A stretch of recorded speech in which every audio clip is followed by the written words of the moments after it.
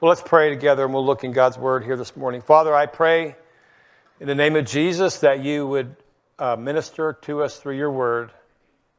Father, our hearts are open to you. It's been a beautiful time to be in your presence. Thus far, we just want to continue that as you speak to us by your Holy Spirit and through your word.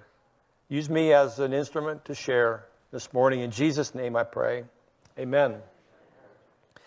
You know, when we go out and talk to people in our world today, share the gospel, it's often times that you run into people who are what's called agnostic. It means basically that they're not atheists. They don't necessarily say they don't believe that God is there, but they just don't think that he can be known.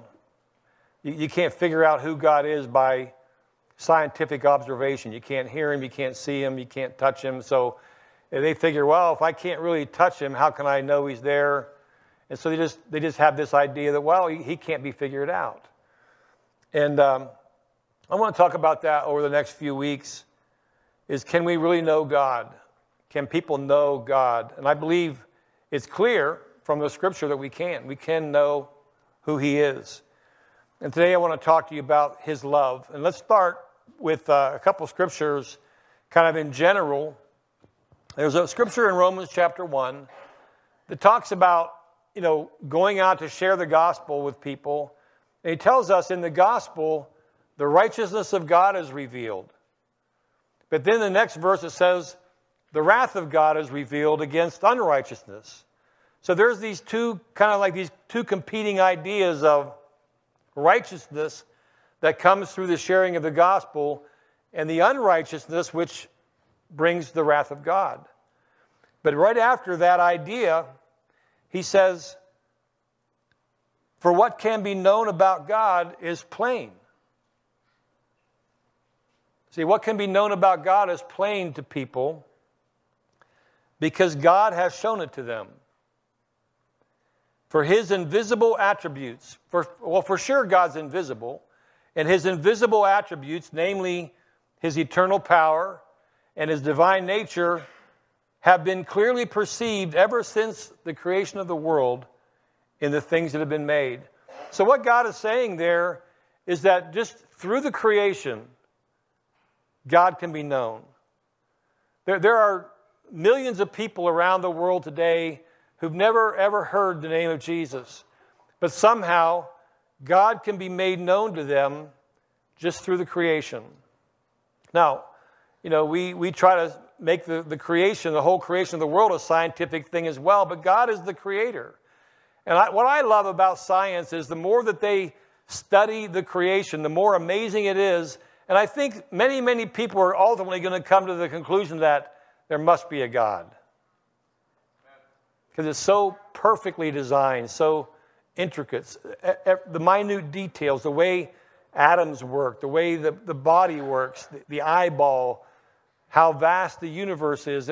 I mean, if you're a truly thinking person, you have to come to some conclusion that maybe there is a God when I see this amazing creation. And that's really what is spoken of there in Romans 1, that through creation God reveals himself. Even his invisible qualities, like his power and his divine nature, somehow that's discerned by our creation around us. Another way God reveals himself is through the life of Jesus. One time Philip came to Jesus and said, hey, Lord, show us the Father. Show us the Father, and it'll be enough. And Jesus said to him, have I been with you for so long, and you still do not know me, Philip? And then he said these words, whoever has seen me has seen the Father. Now, what's that mean? They're not the same person, but they're both God. You have God the Father, God the Son. And Jesus is basically saying, I'm such an exact replica of the Father. When you see me, you see him. If you want to know what God is like, look at Jesus. Read the Gospels. Read the stories about Jesus in Matthew, Mark, Luke, and John. You'll see the biographies of Jesus written there, and you'll get some sense of what God is like. And I love the idea that God is just like Jesus. Don't you? If God hadn't revealed himself to us, all of us would make up in our own minds what we think God is. And if you want a picture of what that looks like, look at something like the Hindu religion where there's 40 million gods. It's because people are trying to figure out in their own mind, in their own hearts, what is God? Who is God? What's he like? Is he the lightning? Is he the thunder? Is he this piece of metal right here? What's God like? And if we're left to our own ideas, we'll create God in so many different ways. But God has been so gracious to show himself to us that we don't have to wonder what he's like. We can see it through creation, but we see it also in great detail through the life of Jesus. And I'm so happy that God is like Jesus, because I love Jesus. When I read about him, when I see how he reacts with people, how he loves people, he treats people, and he's full of truth. I mean, everything about Jesus is a reflection of what God is like. So read that. If you want to know what God's like, read the story of Jesus' life in Matthew, Mark, Luke, and John. And Jesus said, "Whoever has seen me has seen the Father. How can you say, 'Show us the Father'?" And then finally, another way God reveals himself to us is through Scripture. And in Luke 24, verse 27, Jesus is saying these words beginning, or he wasn't saying it, it's about Jesus is the one speaking, beginning with Moses, which is the first 5 books of the Bible, and all the prophets. He interpreted to his disciples, to them, in all the Scriptures, things concerning himself. So, if Jesus is a reflection of God, which he is, he said, "If you've seen me, you've seen the Father." And then Jesus took the Scriptures and he began to show the disciples everything written about him that's revealed in the Scripture. And so if you want to know who God is, look at creation, look at the life of Jesus, and look into the Word of God. And you'll know who God is. And so what I want to talk to you about over the next few weeks are some of the ways the Bible describes him. And the first one I want to talk about is God is love. God is love. It doesn't say that God loves. He does. He does love, like a verb, an action. It says he is love. It's like the epitome of love is God. If you want to know what love is, it's not 2 people falling in love and going on a date or getting a Valentine card. I mean, those are all sort of expressions of it, but love, true love, is found in God. God is love. And we can only understand love in the context of God. And that's what I want to share with you this morning from these verses in 1 John chapter 4. Beloved, let us love one another. One of the things you'll find if you live in this world for any length of time, you start interacting with people, right? And one thing you find out about interacting with people is some people are easy to love and other people are what? Hard to love. And sometimes we struggle with this conflict in our own hearts of people that we love, and it's usually people that rub us the right way, and people who rub us the wrong way, we have a hard time loving. But there's this thing in the Bible that talks about let us love one another. And he doesn't really put any stipulations on there, does he? Let us love one another. I wonder if there's anybody sitting here today that could look around this room and think, I don't really love that person over there. It's possible. It's possible there's somebody sitting here today that struggles with that. Or maybe it's somebody in your family or somebody that's a neighbor or it's that guy I work with. And we let this love grow cold in our hearts because of the interaction we have with people. And so the Bible tells us, let us love one another. And here's the reason. For, when you have the word for there, it means it's for this reason. Why should I love one another? Because love is from God. And whoever loves has been born of God. What that tells me is that if I'm a born-again person, if I've been born of God, one of the hallmarks of my life is loving people. Why is that? It's because he who is love lives inside of me. How can I express anything different? If God who is love lives in my heart, I'm going to love people. It's just a period. You know, there's nothing more you can say. Because God lives in me, I love. It's not that I'm trying to work it up. I'm not trying to overcome my anger or my hatred or anything else in my heart. I love because I'm born of God. It's simply put that way. And it makes it easy to love. Why? Because he who is love lives inside of me. There was a time in my life when we were, right before we were saved, a few weeks, or a couple days actually, before we were saved. I'm not going to get into all the details, but some guy tried to take advantage of my wife. And I hated him for it. And I wasn't in any condition to do anything about it at the time, which I won't get into the details about that. But when I found out what happened, I had this hatred that came up in my heart, and I just, I wanted to punish the guy in some way. But a weird thing happened is maybe 2 months later, I was out with some friends. We were out on the streets in Anchorage sharing the gospel. And you know who walks up? Or who I passed by? This guy. And you know what? I had a love in my heart for him. I can't explain it other than I thought the next time I see that guy I was going to punch him. But I had this love in my heart. It was not like I had to work it up or create it or try to tamp down hatred or anger. It was just there. And I recognized that as something God did. It was nothing that I could do on my own. It's something that God did. Why? Because I'm born of God. I'm born of God. And he who is love now lives in my heart. And I couldn't help but love this person.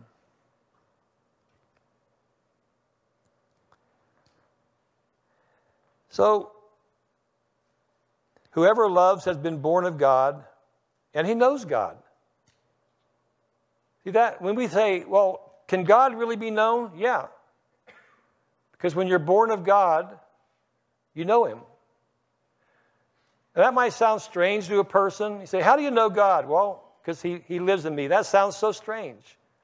It sounds strange to think that God lives in me, and because he's here, I love, and because of that, I know him. But if you've experienced that, you know what I'm talking about. And you know him. You know him. Because he who is love lives inside of me. Whoever loves has been born of God, and he knows God. And then when it says in verse 8, anyone who does not love does not know God, because God is love. See, so what does it mean to know God? Or what does it mean to have God live inside of you? One element of that is your heart's full of love. And again, it's not that you're trying to work something up. It's just that what God is, or who God is, lives here, and it expresses itself in some way through the love of others. Isn't that amazing? I think if it had to be up to us to work up love, there wouldn't be a whole lot of love in the world. But because we're born of God and he lives here, love comes easy. Verse 9. In this, the love of God was made manifest. What does the word manifest mean? It means shown. It means revealed. Something you can see. So again, we're talking about, can God be known? Yeah. In this, the love of God is made known or manifest among us. And here's how he describes it. God sent his only Son into the world. You know, we quote or read or hear the scripture. It's very famous, John 3:16. God so loved the world that he sent his Son. The expression of God's love is Jesus. He loved us so much that he gave his Son, who was most precious to him, he gave his Son to die for us who did not love him, for us who sinned against him, for us who had a rebellious heart toward him. He still loved us. And he sent Jesus to die on a cross. And this is what it says. This is the love. This is how the love of God was made manifest. If you want to see a picture of God's love, look at Jesus. Jesus said one time, there is no greater love than that a man would lay his life down for his friends. And he was talking about him dying for us. There's no greater love than this. And so he says, this is how the love of God was made manifest, in that God sent his Son to the world so that we might live through him. I mean, the purpose was that we were dead in sin before, and God sent his Son so we could live. He would make us different. We can be born of God, and our lives would be changed because of that. And then in verse 10 it says, in this is love, not that we've loved God, but that he loved us. See, who took the initiative here? God did. It's not that we loved God. He loved us. You know, sometimes, we were talking about this the other night at one of the Bible studies, that we sometimes say things, well, back in 19 whatever, I found Jesus. Well, really, he found you. He found you. He's looking for you. He's like the good shepherd who leaves the 99 to find the one. He's looking for us. He takes the initiative. God loved us so much, he sent his Son. He didn't look for us to give him any indication that we wanted to be saved. He didn't look for us to give any indication that we loved him. He loved us. He took the initiative. He took the first step and said, I love you. I'm sending my Son. And so in this, the love of God is manifested. He sent his own Son. And this is the love, not that we loved God, but that he loved us. And he sent his Son to be the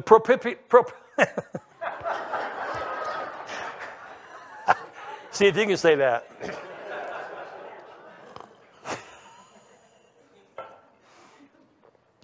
Propitiation. What is that? That's a big word. What in the world does that even mean? God sent his Son to be the propitiation. It is the mechanism or the means that God uses to remove his wrath. That's propitiation is. That because of our sin, because of the sin in our life, the wrath of God was there. God wanted to remove the wrath, so he put this propitiation, like a shield. And it was Jesus. He became the propitiation because he loved us. He wanted to give us life. And he gave his Son to be a propitiation. It's called love. A propitiation for our sins. And it says then, so beloved, if God so loved us, we also should love one another. That's kind of the conclusion he's saying, is that we got to take this love that God has shown us, the love that God has given us, and it becomes active in my life. It's not just a theological position. Oh, I know God is love. No, if God is love, and if he's done all these things, then he says, let this love live in you. If God loved us in this way, we should love one another. And I'd like to encourage you, if you're here today and you think about where your heart's at with love, and if you find it difficult to love, or maybe love some person, or some person in your life in some way you've been hurt or offended or whatever, and you find it difficult to love, he's saying, hey, let him who is love, let that love be released in a sense. We can love others because God loved us. Why spend the rest of our life with bitterness and anger and hatred? It's so destructive. God came to give us life, and that life is sometimes expressed by love. Now, verse 12. No one has ever seen God. True. That's why people say, how can I believe in God? I don't see him. I can't hear him. I can't touch him. No one has ever seen God. But then he goes on to say, but if we love one another, God lives in us. You see how this idea of loving is so tightly linked to knowing God and being born of God and God abiding in us, God living in us. It's all tied to love because God is love. I can know him because of love. I can know he exists because of love. If we love one another, God lives in or abides in us. And his love is perfected in us. This word perfected just means matured, brought to completion. So this shows me that God's love grows in my life. Maybe it starts out in an infant form in a way, but it can become perfected. It can grow. It can mature. And I would say that in my life, at this point in my life, the love of God is greater in my life than it was 20 years ago or 30 years ago. And I hope you'll find the same thing in your life, that as you know the Lord, as you walk with the Lord, as you let that love be real in your heart, that your love will grow. And you'll find it easier to love the most unlovely people. You'll find it easier even to love your enemies. The Bible teaches us to even love our enemies. But that happens not because we're trying to work it up in our own strength. It happens because his life is here. And it's alive inside of us. We're born of God. So if we love one another, God lives in us and his love is perfected in us.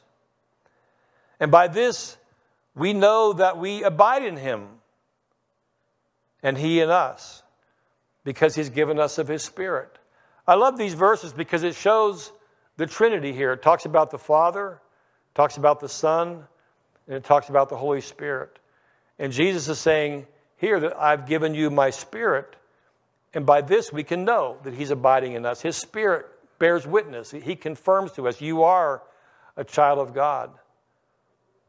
And we have seen and testify that the Father has sent his Son to be the Savior of the world. So this John who's writing, this John who's writing about love, you know what he was when he was a new follower of Jesus? One time, he was going to try to share Jesus with people in a certain city, and they didn't want to receive Jesus. And he said, Lord, let us call down fire from heaven and consume them. That was this guy, John. So his early days, the love of God wasn't perfected, was it? He saw people differently. And Jesus said, John, lighten up. That's not why we're here. You have the wrong spirit, brother. And so, John had to grow and learn what does it mean to see the love of God perfected. Now, this time he's writing this, he's an older man. And he's talking about this love of God that's living in him. And that God's showing himself to John, and he's abiding in him, and his Spirit is there. And this love is so alive in his heart. And he goes on to say in verse 14, we have seen and testified. So John is talking, I've seen the Lord. I've testified that he's raised up his Son to be the Savior of the world. And then he says in verse 15, whoever confesses that Jesus is the Son of God, God lives in him, and he in God. So how do you enter into that relationship with God to the place where you're born of God, he abides in you, his love comes alive in your heart? How does that happen? By confessing that Jesus is the Son of God. And it takes faith. It takes faith to believe because he's invisible. You don't see him. But every one of us who could say this morning, I've been born of God, his love dwells here. Every one of us have come to this place where we said, you know what, I'm going to confess that Jesus is the Son of God and he is my Lord. I want to live for him. In a sense, it's a surrender of your life to him. It's acknowledging that God loved me so much, he sent Jesus to die for my sin. He became the propitiation for me. He became the shield from the wrath of God. And I want to say that Jesus is the Son of God, the Savior of the world, and Jesus saved me. And when you do that, God does this amazing miracle where he comes by his Holy Spirit to live inside of you, and the love of God explodes in your heart. I can't explain it any differently than that. Is it perfect? No. You may still walk around and say, call fire down from heaven. But over time, the love of God will be perfected in your life. The love of God will mature and it will grow. And you'll find yourself being a lot like this man, John, where the God's love is becoming a mature part of your life. Whoever confesses that Jesus is the Son of God, God lives in him. God lives in you. See, becoming a follower of Jesus doesn't mean I'm learning a new religion or I'm just going to church. It means that God lives in you. He lives here. And he in God. Verse 16. So we have come to know and believe the love that God has for us. I know it and I believe it. You might say, well, where's your scientific proof? I don't know. I can't give you scientific proof if you don't want to see it. All I can tell you is I know and believe that he lives in me and his love is alive in my life. I can't explain it other than the love that I have for people is there because he lives in me. That's it. So I've come to know, or we have come to know and believe the love that God has for us. God is love. He is love. And whoever abides in love abides in God. If you live in love, you live in God. And God abides in him. By this is love perfected. So we talked about this idea that love will grow and mature.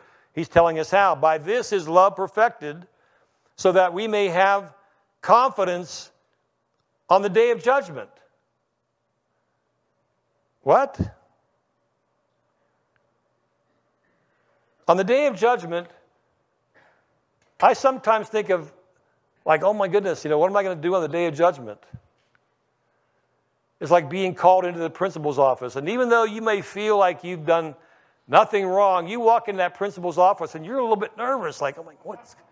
And you read the stories in the scripture, and it talks about how every idle word that we speak we'll have to give an account for. And so there's this idea of judgment. But he's telling us here that somehow when love is perfected in our hearts, and this knowing of God, and this abiding, and this relationship with him, it makes it so we will have confidence on the day of judgment. Would it be great to know that I'm going to stand before the Lord and you are fully confident? Well, love is what does that. That you will have confidence on the day of judgment. And it says this, because as he is, so also are we in this world. What's that mean? It means that we're becoming more and more like God. We're becoming more and more like, not that we're becoming gods, but our lives are becoming more like Jesus. And I'm telling you this, the more you see your life becoming like Jesus, one of the things that's going to be happening is your heart's going to be full of love. And when that happens, you're going to have confidence on the day of judgment. Because as he is, so are we in this world. I don't know. I mean, that's what the Bible teaches here. So if you're here today and you're like nervous about the judgment day, what am I going to do on that day? Let the love of God be perfected. Become more like Jesus. And you can have confidence because as he is, so are you in this world. And the verse 18 says, there is no fear in love. See, that's the reason. There is no fear in love. When love is there, there's no fear. And so when the day comes when I must die and stand before the Lord on judgment, there's no fear because of love. There is no fear. Perfect love casts out fear. Now, we use that scripture to talk about all kinds of things, but the true context of that is perfect love casts out the fear of judgment. That's what it's talking about. That this matured growth of love, being as he is in this world, removes the fear of judgment. That's what it's talking about. For fear has to do with punishment, and whoever fears has not been perfected in love. Isn't that an awesome thought in Scripture? And so that makes me want to say, Lord, perfect the love in my life. Let me grow in love. Let me mature in love. Let me become more like Jesus. Because I want to have this kind of confidence when my time comes to stand before you. And then finally, verse 19. We love because he first loved us. Again, he took the initiative. If anyone says, I love God, and hates his brother, he's a liar. See, because you can't love God and have him living in you and have that love truly alive in your heart and say, I hate my brother. They just don't go together. So if anyone says, I love God and hates his brother, he's a liar. For he who does not love his brother, whom he has seen, cannot love God, whom he has not seen. And this commandment we have from him, whoever loves God must also love his brother. Isn't that awesome? It kind of puts us all on the line, doesn't it? But he's saying, hey, look, where are you at? And he's trying to help us have life. He's trying to prepare our hearts even for the day of judgment. And one of the ways he does that is by saying, hey, check out where your hearts are with love. See where you are. You love your brother. You love one another. You love in God. Is it happening? If not, let the love of God be perfected and grow in your life. I'd like you to stand with me as we close up in prayer. And consider yourself. Can we know God? Absolutely. We know him because of his love. I know that God is real. One reason, because God's love is alive. His love is alive in my heart. I'm not boasting about that. I'm just telling you the reason why I love people is because of Jesus. I know that if Jesus was not in my heart, I would treat people much differently because I know what I was like before I was born again. I'm a different person because he lives inside of me.